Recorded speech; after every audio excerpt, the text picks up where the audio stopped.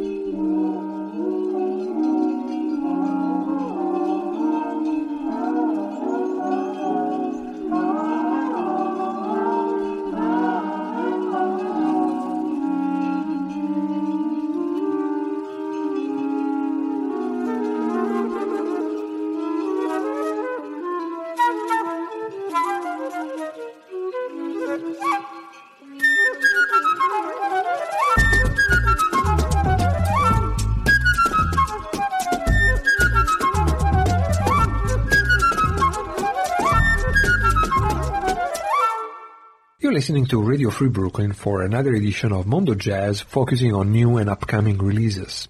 At the top of the hour was the latest album by one of the most original saxophone players on the European scene, Swedish saxophonist Otis Sanjo. His upcoming album, Why Otis 2, the follow-up to his celebrated debut release, is going to come out in July, but the single Tremedos is already out and makes us look forward to listening to the whole album. On this album, he's accompanied by Peter Eld, the Swedish bass player, who also plays with Sandio in the band led by Lucia Kadoc and has also produced this album. Together with them, Dan Nichols on keyboards, Tilo Weber on drums, and a number of special guests. More European jazz ahead. Up next is the quartet led by Italian saxophonist Enzo Favata and the track Lilies in the Valley.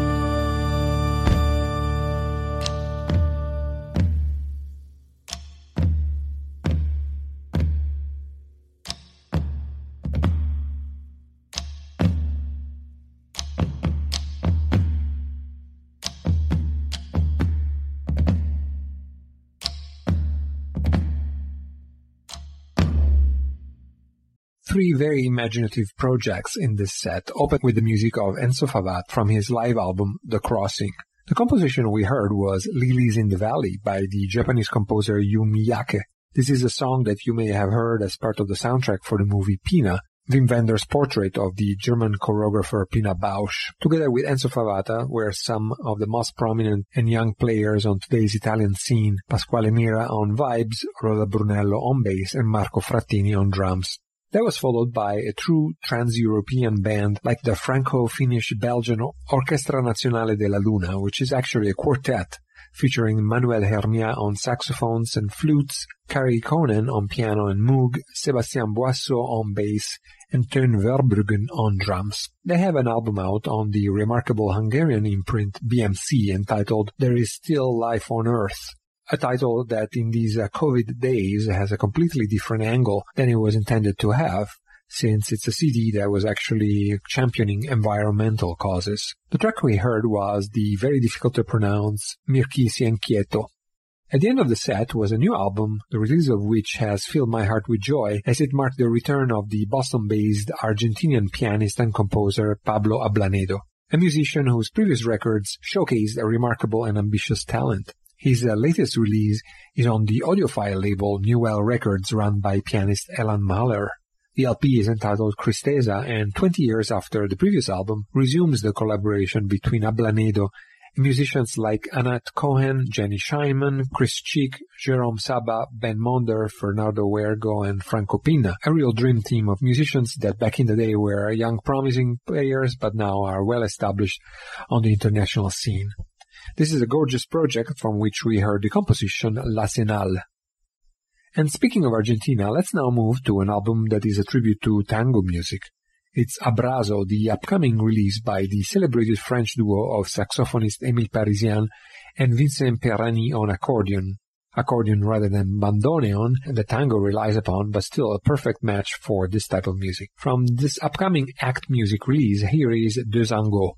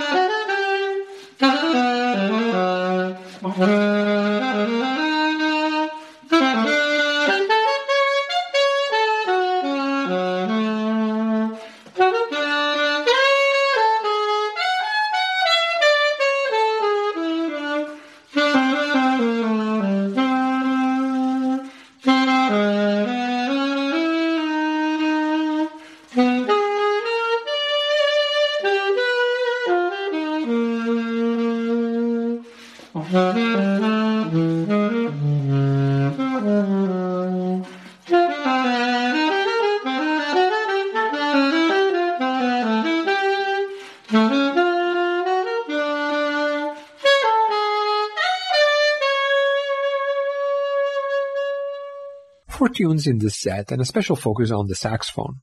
At the top of the set was Deux Angos, the first single from the upcoming album by Vincent Perani and Emile Parisien entitled Abrazo, which is a celebration of tango music. After that, three more albums that I got on Bandcamp during their special 1st of May promotion in which all proceeds of sales were being given directly to musicians. First was the latest quartet by the Tiptons, the saxophone quartet featuring Amy DeNeo, Jessica Lurie, Sue Orfield, and Tina Richardson, which of late have been joined by drummer Robert Kynar. They brought back their contagious and fun brand of saxophone quartet music on their latest album, which they were promoting during a recent European tour which got cut short due to the COVID pandemic. Ironically, the album's title is Wabi Sabi, the Japanese philosophy which encourages finding beauty and taking pleasure in the imperfect. From that album we heard the composition Memory Bait. From a saxophone quartet with drums, we passed to a saxophone trio, the Crisco 3, featuring Piero Bittolo-Bon, Francesco Bigoni, and Beppe Scardino. The Berlin-based Out Records label has just published their sophomore release, Cosa c'è lì non c'è, from which we heard their beautiful take on Ornette Coleman's Lonely Woman. And right after that, a saxophonist that ranks among the main inspirations of the members of Crisco 3, Tim Byrne, and his take on another standard, Darn That Dream, in this case renamed Darn That. This is a track from his recent solo release entitled Sacred Vowels. Let's now proceed with another recent release that I got off Bandcamp, the live album by pianist Giorgio Pacorig and drummer Zeno De Rossi. This is their take on Another Lonely Woman, this time not the composition by Ornette Coleman, but that of Horace Silver.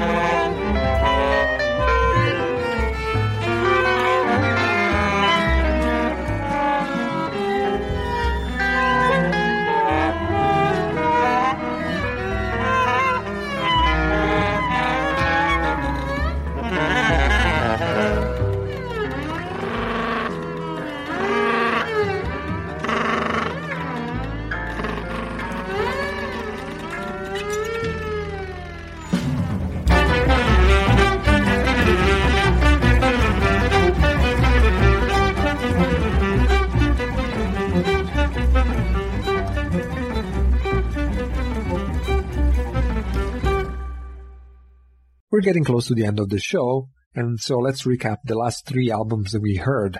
We started off with a live recording of Lonely Woman, the composition by Horace Silver, interpreted by Giorgio Pacorig on piano and Zeno De Rossi on drums, from their live recording entitled Live at Il Corso in Carso, available on Bandcamp. That was followed by a very ambitious big band, the Weber Morris Big Band. This is one of the most recent releases on Dave Douglas' label Greenleaf Music. It is entitled Both Are True, and the track that we heard was Rebonds. This is a recording that took place in 2018 at the celebrated Brooklyn venue Roulette. At the end of the set was Resist, a politically engaged album by the Canadian guitar and oud player Gordon Gardina.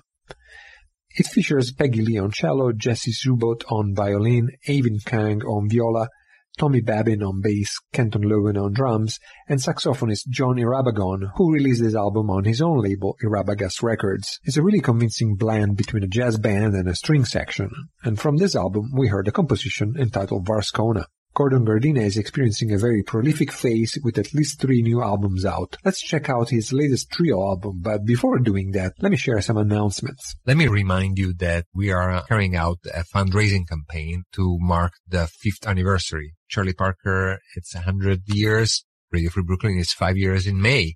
And we want to celebrate that, trying to raise $25,000 so that we can continue bringing you commercial-free independent radio for another 5 years. And we're only about 30% there, so we're a long way from reaching our goal, and we are going to count on your support because we are a listener-supported radio station. If you'd like to make a small monthly donation to help us reach our goal, the easiest way to give is to text RFBGIVE5, which is Radio Free Brooklyn Give 5, the number 5, to 44321. Let me repeat. Text RFBGIVE5 to 44321. And you can make a pledge right on your phone. We also have some great gifts for giving available on our website, including a limited edition 5-year t-shirt designed by the former Clash manager Cosmo Vinyl. If you'd like to get one of these great premiums, you can make your donation at radiofreebrooklyn.org/drive-to-5. And let me repeat it, radiofreebrooklyn.org/drive-to-5.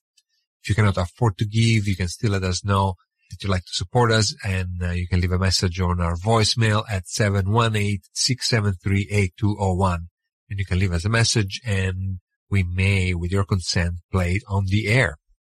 As announced, there is one more track before the end of the show, the latest trio by Gordon Gardina, called Nomad Trio. It features Matt Mitchell on piano and Jim Black on drums. From Nomad Trio, the album out on Skr Records, Chris Speed's label, here is the composition entitled Nomad. Thank you for listening, and good night.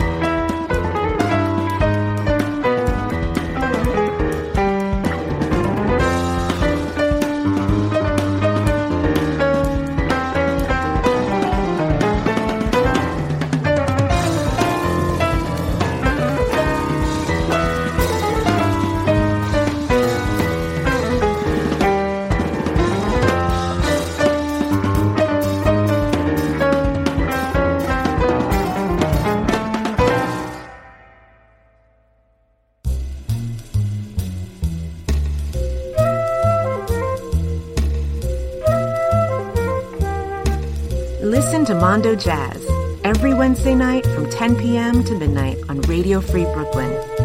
Something else from somewhere else.